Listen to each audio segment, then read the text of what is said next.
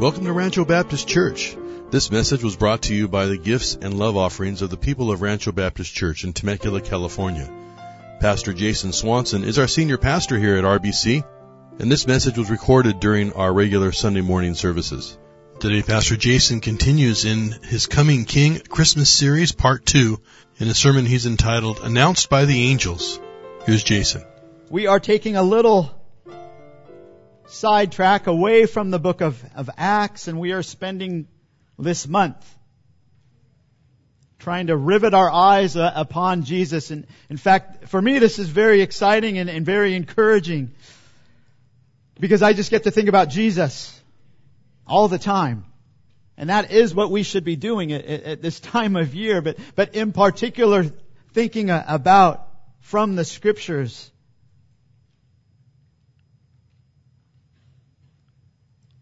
What does Christmas mean?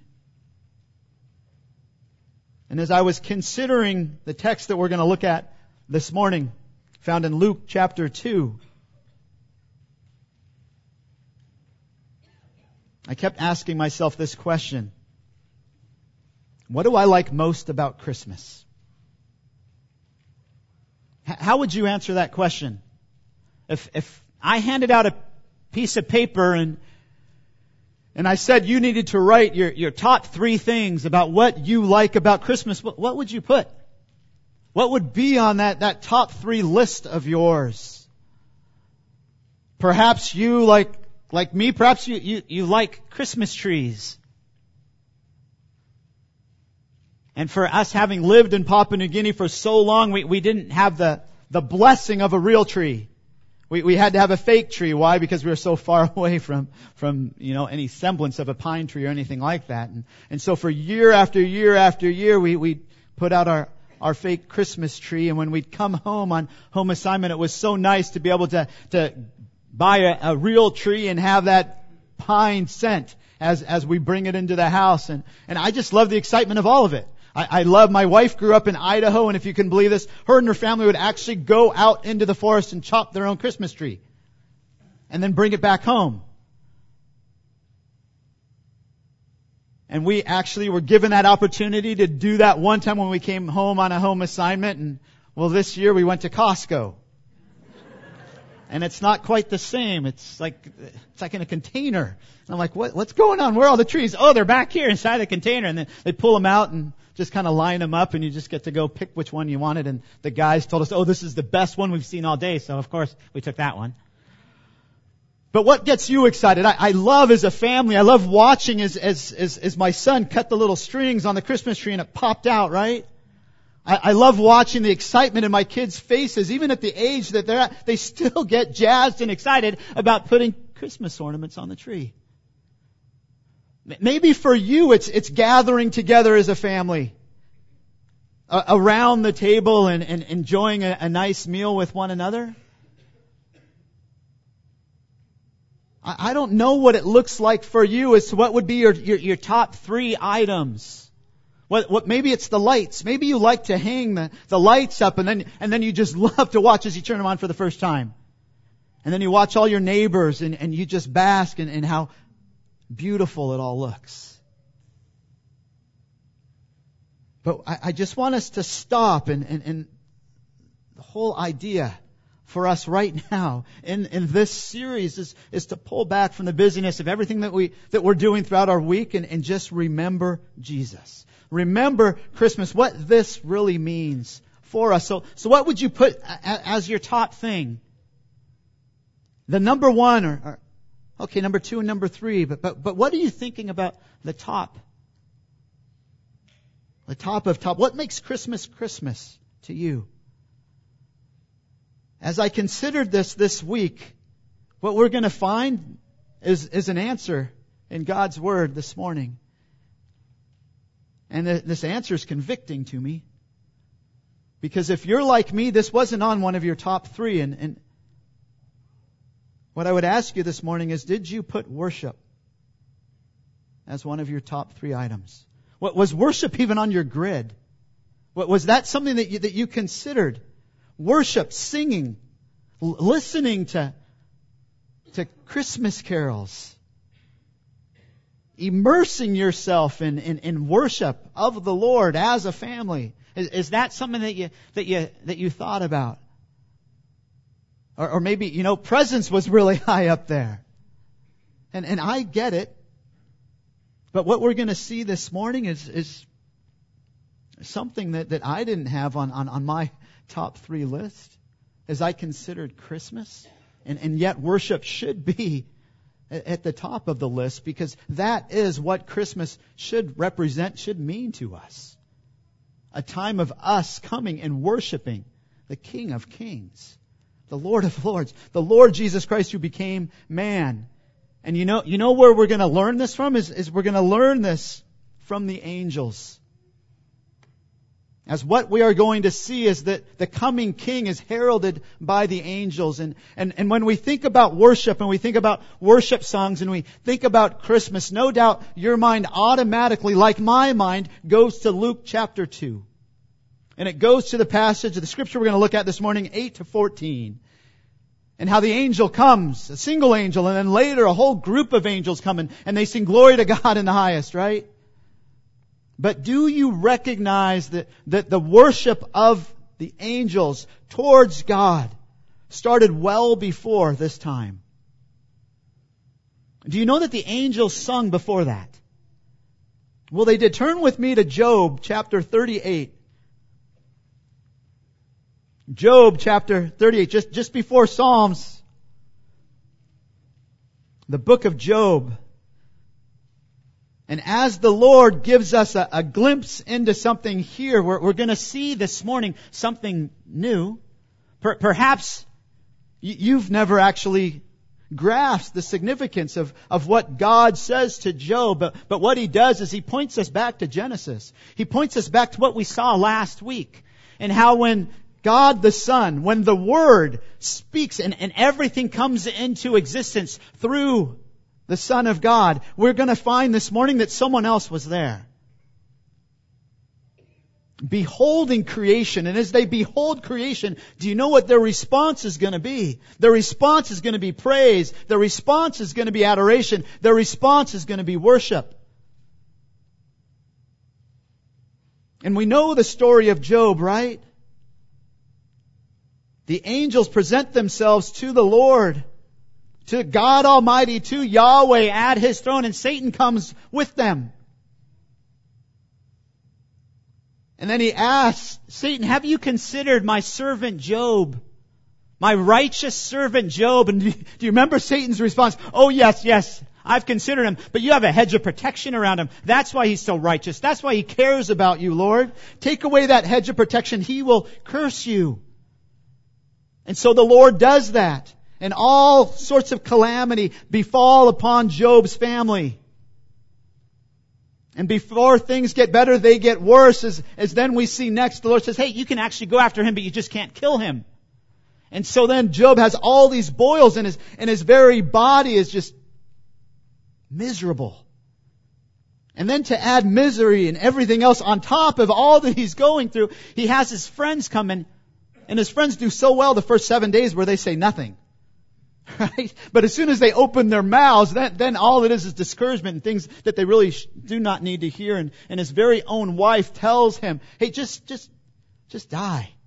Why are you holding on to your integrity? And the whole perspective is, for all the things that Job got right, there was something that was still askew. And that is that he thought that God was somehow a little lower than God actually was. And I think sometimes we do the same thing at Christmas. We are not dazzled by the fact that God became man. And to a certain extent, I believe that is what is going on with Job. He doesn't recognize how incredible God is. And so what does God do? God shows up and He speaks to Job. And He tells him, this is how great I am. So look at Job 38 verses 4 to 7. As in this just little picture, what we see is something amazing about the angels as well. As God says this to Job, where were you when I laid the foundation of the earth? Tell me if you have understanding. Who set its measurements, since you know? Or who stretched the line on it? Or on what were its bases sunk? Or who laid its cornerstone? When the morning stars sang together and all the sons of God shouted for joy. What's the depiction there? The depiction is that when creation was finished, that when the Son of God did His first work of creation, as we looked at that last week, what happened? The angels applauded. The angels praised God. They sung praises to the Lord. And yet what we're going to see this morning is their singing didn't stop. That wasn't it. In fact, I would say, as we are going to look at the angels this morning and the way that they herald the coming of the King, that the King has come, that the song that they sing here, the praise and the adoration that they give to the Lord Jesus Christ, to the Son of God, is greater than what they did here. It's more immense. It's more ramped up. It's louder. It's higher. Why? Because I believe there's more awe and there's more wonder in what is going on and what we are going to look at today. The birth of Jesus Christ, and even back here in creation, as amazing as creation is. Remember, God spoke and everything came into existence. That is amazing. And the angels recognize it. And so they applaud and they give glory and praise to the Lord. But what we're going to see this morning is something even greater than that. That the angels recognize, I believe, much more than we do. And that is that they give praise and adoration to the Lord. So turn with me to Luke. Luke chapter 2.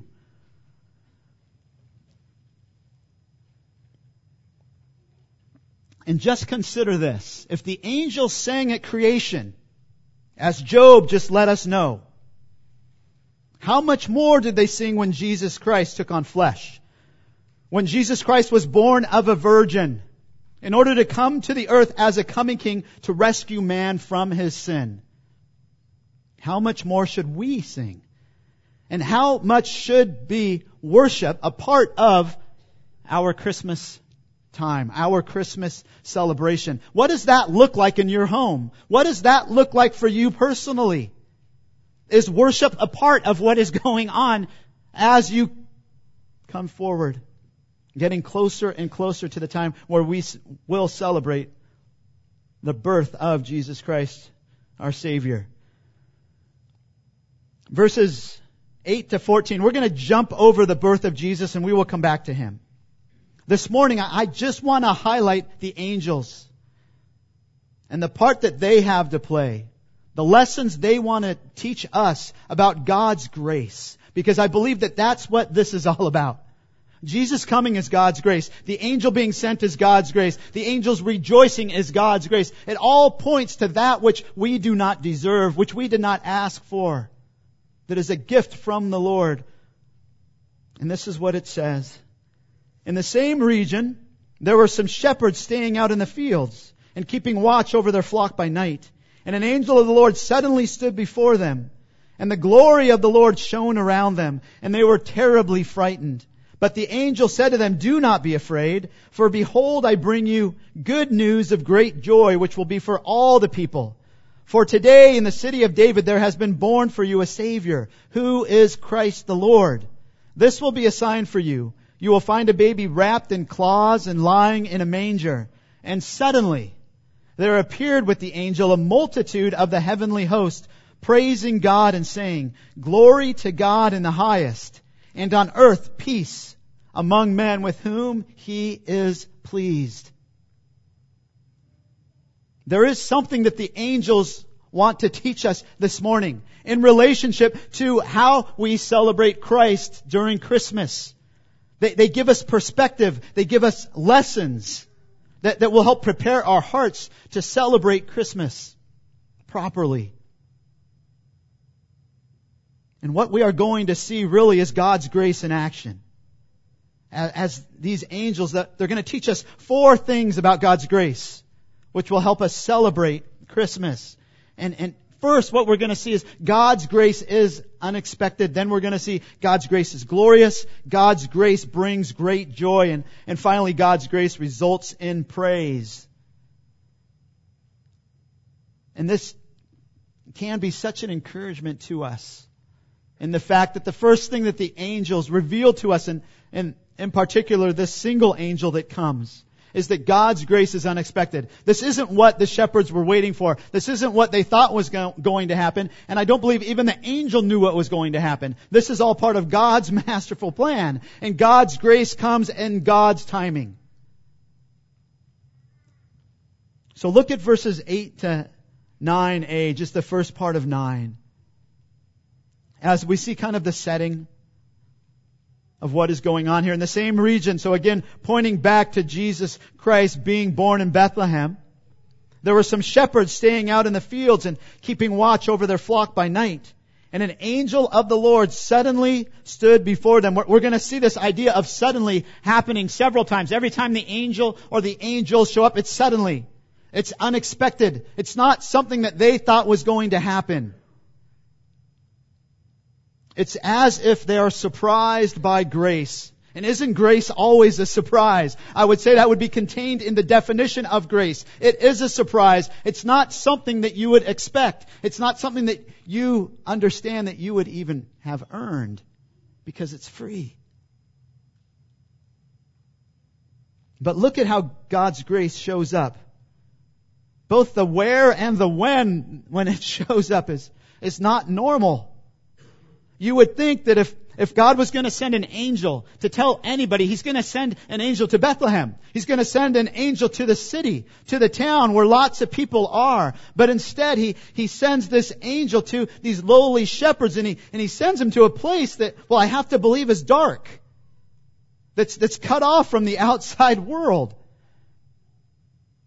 And to a people that are lowly. To a people that in this time that nobody would look with well favor upon a shepherd. And yet all of that points to God's grace.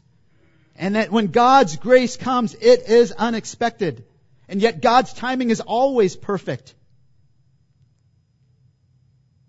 Why? Because even though we might go through hard times, and perhaps some of you are going through hard times right now, perhaps this season is incredibly hard for you. And know this, that nothing takes God by surprise. That yes, these shepherds were surprised. The angel could have even been surprised on the task that the Lord gave him to do. But God is not surprised. This all follows suit into His plan. And that is what we are going to see. That even though it's unexpected as far as the shepherds go, it is very expected by God. Because He is the one that sent the angel. He is the one who is displaying His grace. And that is what we see next. And if you think about it, the one thing about God's grace is it's not tangible. It's not something you can touch. It's not something that you usually can see. And yet what we see next is God's grace is glorious. It's something that they can actually see. Look at the second part of verse 9. As it says this, and the glory of the Lord shone around them, and they were terribly frightened. So what happens here? The glory of the Lord shows up. Whenever God's grace comes, we see that the glory of the Lord is right along with it. Particularly in the aspect of the fact that when Jesus Christ comes to the earth, He is glory and grace mixed. Being born as a baby. And perhaps you're like me when you look at this particular text and you remember this story, you think, oh yes, this is just like what we saw earlier in Luke. Turn with me to Luke chapter 1, verses 11 to 12. As you might be thinking, oh, this reminds me of Zacharias and Elizabeth. This reminds me of when that angel came and visited Zacharias. Yes, Pastor Jason, this is the same exact kind of scenario. The same thing happens in both cases. And I would say, really? There are major similarities, but there is also something that is entirely different. Look at Luke chapter 1, verses 11 and 12, or you can look on the screen. And an angel of the Lord appeared to him, to Zacharias, standing to the right of the altar of incense. Zacharias was troubled when he saw the angel, and fear gripped him. So yes, an angel is present just like in chapter 2. We see that the angel is there in order to say something, in order to give him some sort of understanding. Just as we're going to see with the shepherds. We see that the response of Zacharias is fear, just like the shepherds. But what is missing? What do we not see? We do not see the glory. We do not see anywhere the glory of the Lord. We see an angel of the Lord appeared. And that in itself is enough to cause Zacharias to be fearful. But it's not the same as what we see in chapter 2. And look with me at Mary. In Luke chapter 1, verses 26 to 30. For you might be thinking, okay, well, Mary's different. Mary's just like the shepherds. It's got to be the same, Pastor Jason. And I would say, well, no, it's not. There are so many similarities, but look and try to find the glory of the Lord in this. Now in the 6th month, the angel Gabriel was sent from God to a city in Galilee called Nazareth, to a virgin engaged to a man whose name was Joseph, of the descendants of David, and the virgin's name was Mary. So here we're told exactly who the angel is. His name is Gabriel. We're told that the Lord sends him. This is the Lord's plan. This is not anyone else's plan. The angel didn't come up with his plan. This points back to Genesis, to what we saw last week. And then verse 28, and coming in, the angel said to her, "Greetings, favored one, the Lord is with you." But she was very perplexed at this statement and kept pondering what kind of salutation this was.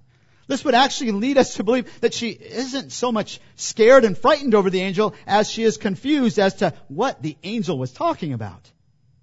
And yet we know from verse 30, as the angel said to her, "Do not be afraid, Mary, for you have found favor with God," that there was some aspect to Mary in the way that she responded to the angel, that she was fearful.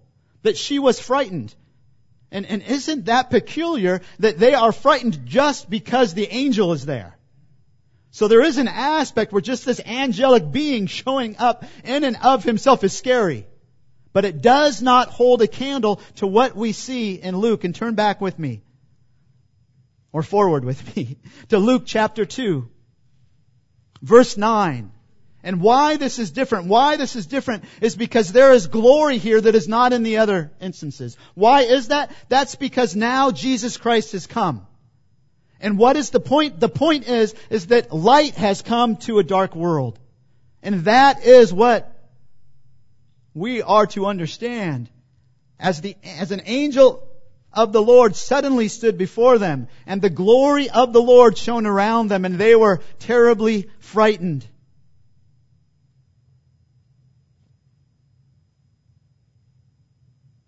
Why were they so frightened? Because of this glory.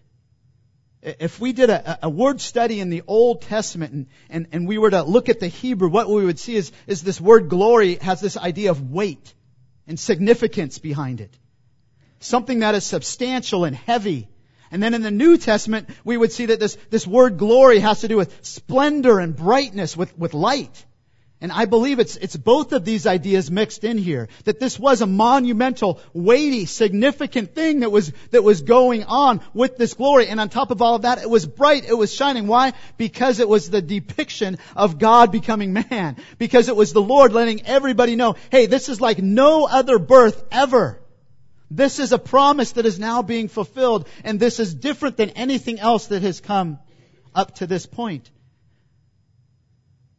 And so what happens into the darkness, and again, if we just think about where the shepherds were at, they're in the darkness. They don't have lights like we have. They're out in the middle of nowhere with their sheep. I'm thinking they're probably either sleeping with one guy on watch, and probably the only thing you could hear was, well, I don't know, do sheep snore?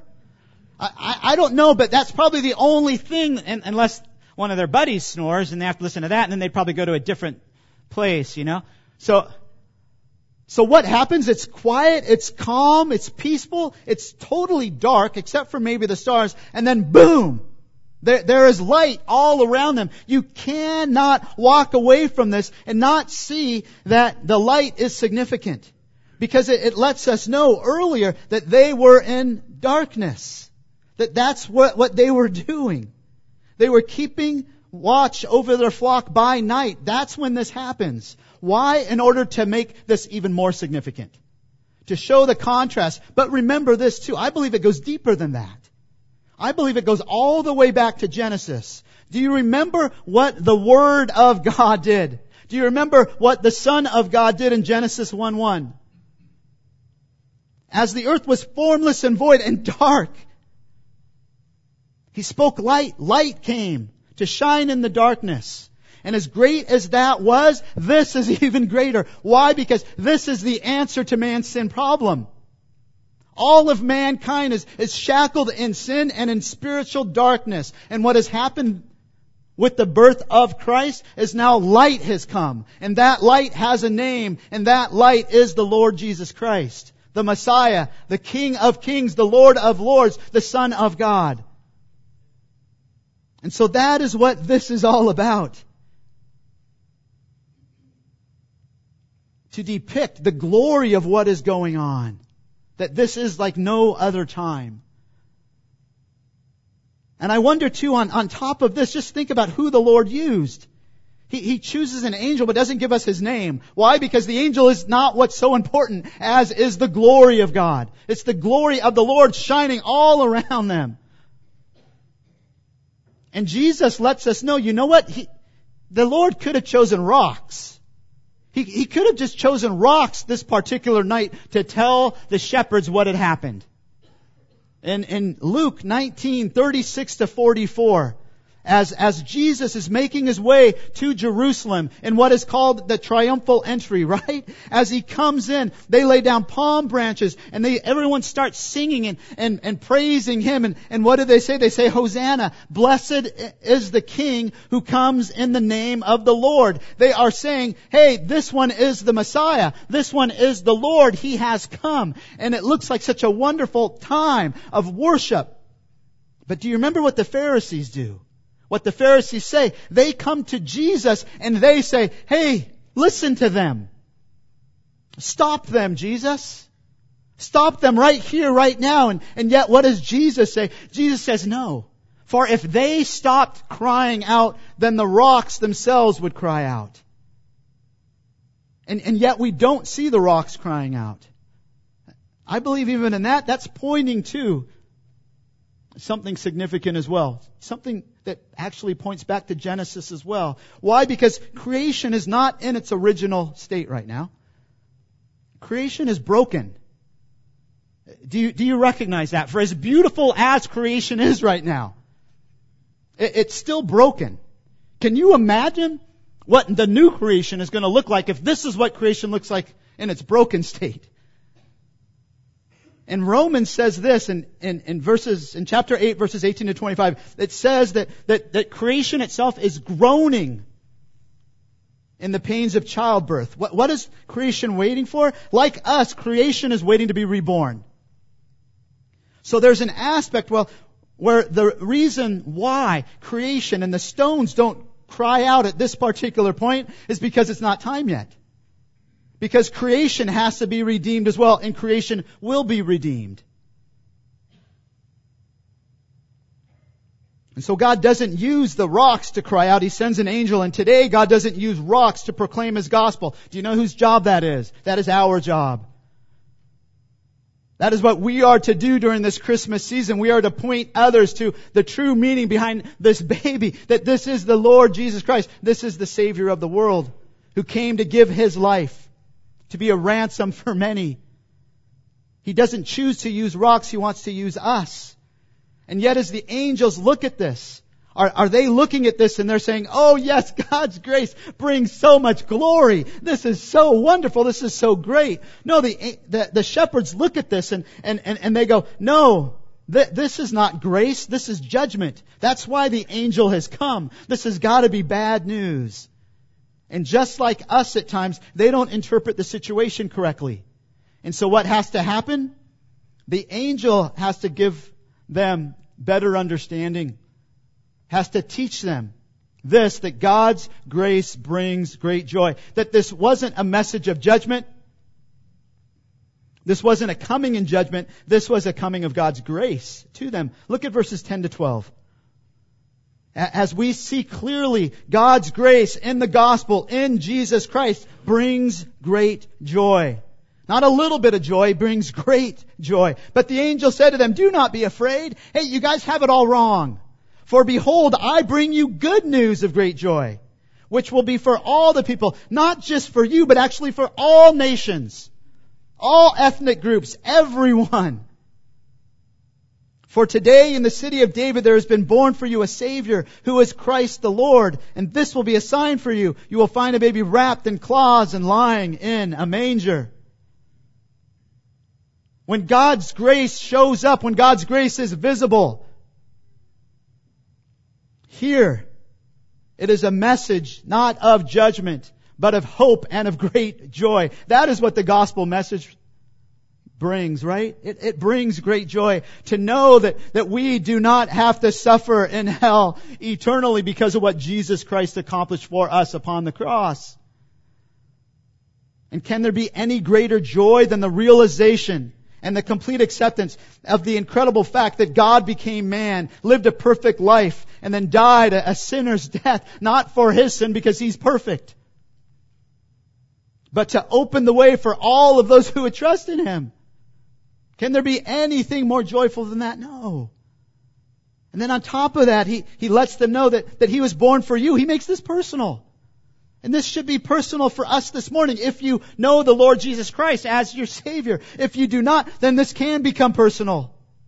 This morning, that this Jesus who died, He died so that you could trust in Him and believe in Him unto salvation. Why? Because as it says, He is the Savior, the Lord, Jesus Christ. Again, pointing back to the Old Testament, that He is the promised one. He is the one promised way back in Genesis 3:15 that He would defeat, He would destroy Satan.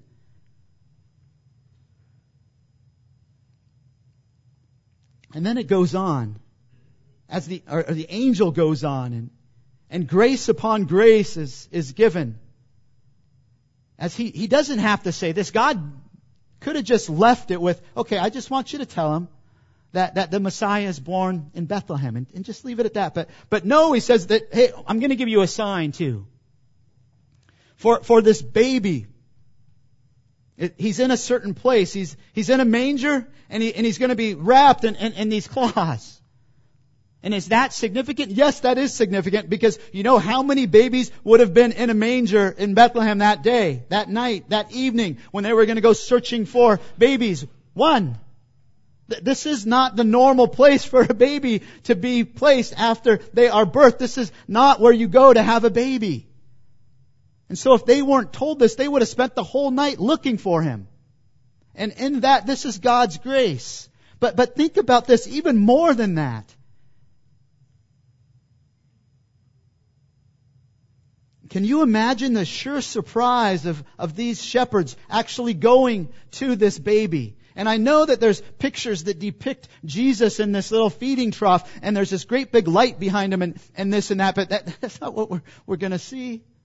What we're going to see is a humble, gracious God becoming man that has no fanfare, that has nothing that would make you think that this was any different than any other child, except for the promise, except for the angel. And to a certain extent, the angel comes with much more glory than the Lord Jesus Christ, does he not? I believe that is to teach us about His humility and His grace. And this had to take the angels or the shepherds by surprise as they think back to, oh man, when that angel came, and then when they sing too. That was amazing. And then they come and this is just a humble little baby born in a manger. This doesn't make any sense. And yet this was totally God's plan.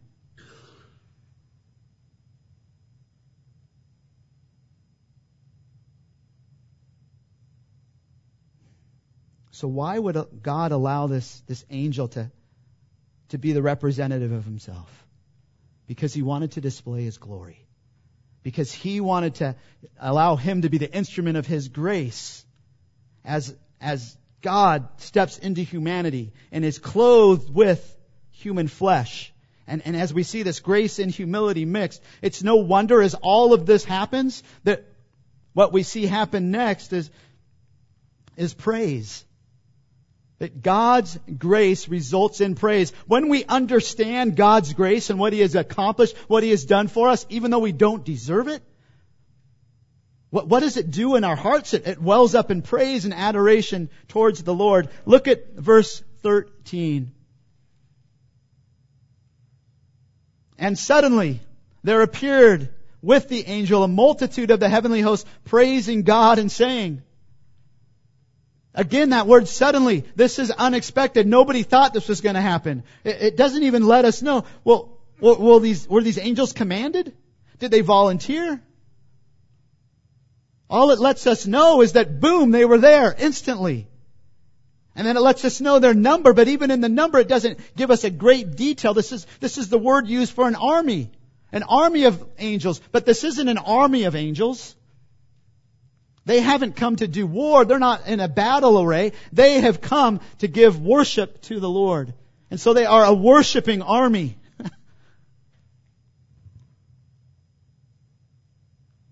And so what do they begin doing? They begin praising God. And why do they come? I believe they come not so much out of coercion, not because they were commanded, although I'm sure that could have been part of the aspect of what is going on, but I believe they come because of their own pleasure, because of their own heavenly calling. Remember who these angels are. Remember that these are the ones back in Job 38 who recognize who this child is. They recognize the grandeur of what has happened much more than we would, because they were there from the beginning. They know that He created them. They know that He was the one that created everything. They know that He is the one who has been faithful throughout all of human history up to this point. They know that He has the power of all power within Him. And yet, in all of that, the one unthinkable thing has happened. That this God who is greater than all, that is larger than all, that is more powerful than all, this God has become man. And so, no doubt, as they recognize this, they volunteer for this. They say, yes, I would like to be involved. I want to be one of the angels that praises God. And so that's what they do. And look at how they praise God. In verse 14, and we'll close with this. Of all the things that they could say, look at what they say. What they sing. Glory to God in the highest, and on earth peace among men with whom He is pleased. That could be translated with men on whom He has bestowed His favor. On men whom God has graced. That's what this is all about. Man doesn't deserve this, but God in His infinite and loving grace has sent Jesus to do the unthinkable. Jesus, that God the Son has become man. And as a result, they give glory to God. Notice who they give glory to. They will give glory to no other but God. They're not going to swap their glory with anyone. They are only going to worship the Lord and He alone, as they recognize that is who is the one that is worthy of all glory and praise. And that should be the case for us too during this Christmas time. That's what we should be getting so excited about worshiping the King of Kings as He came. And yet I get it at times.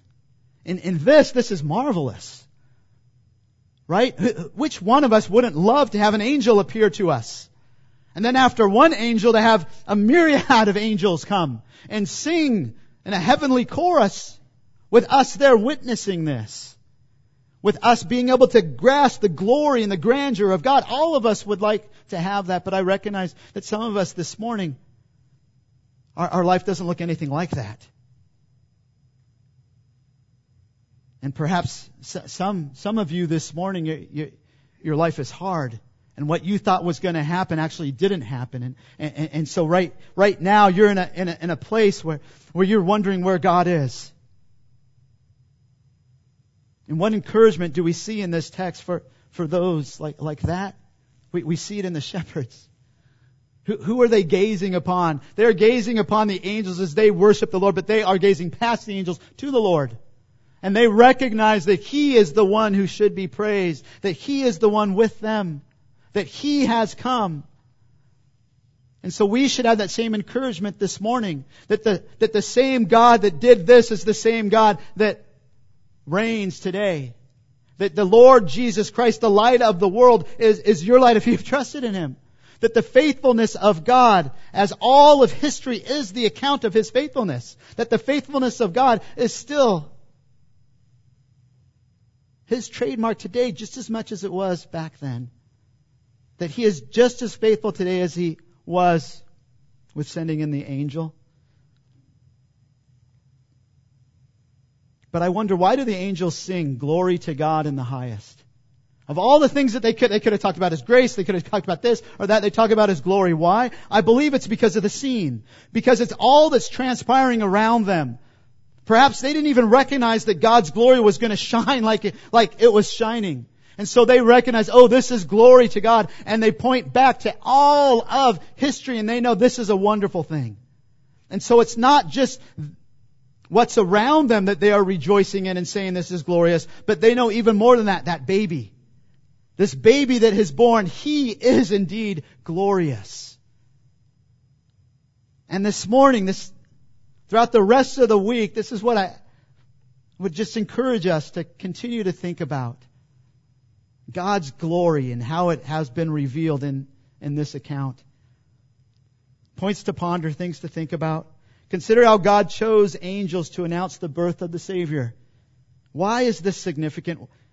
What does this reveal about the importance of the birth of Jesus? And it reveals just how important it is. And how does this shape your celebration of Jesus this Christmas?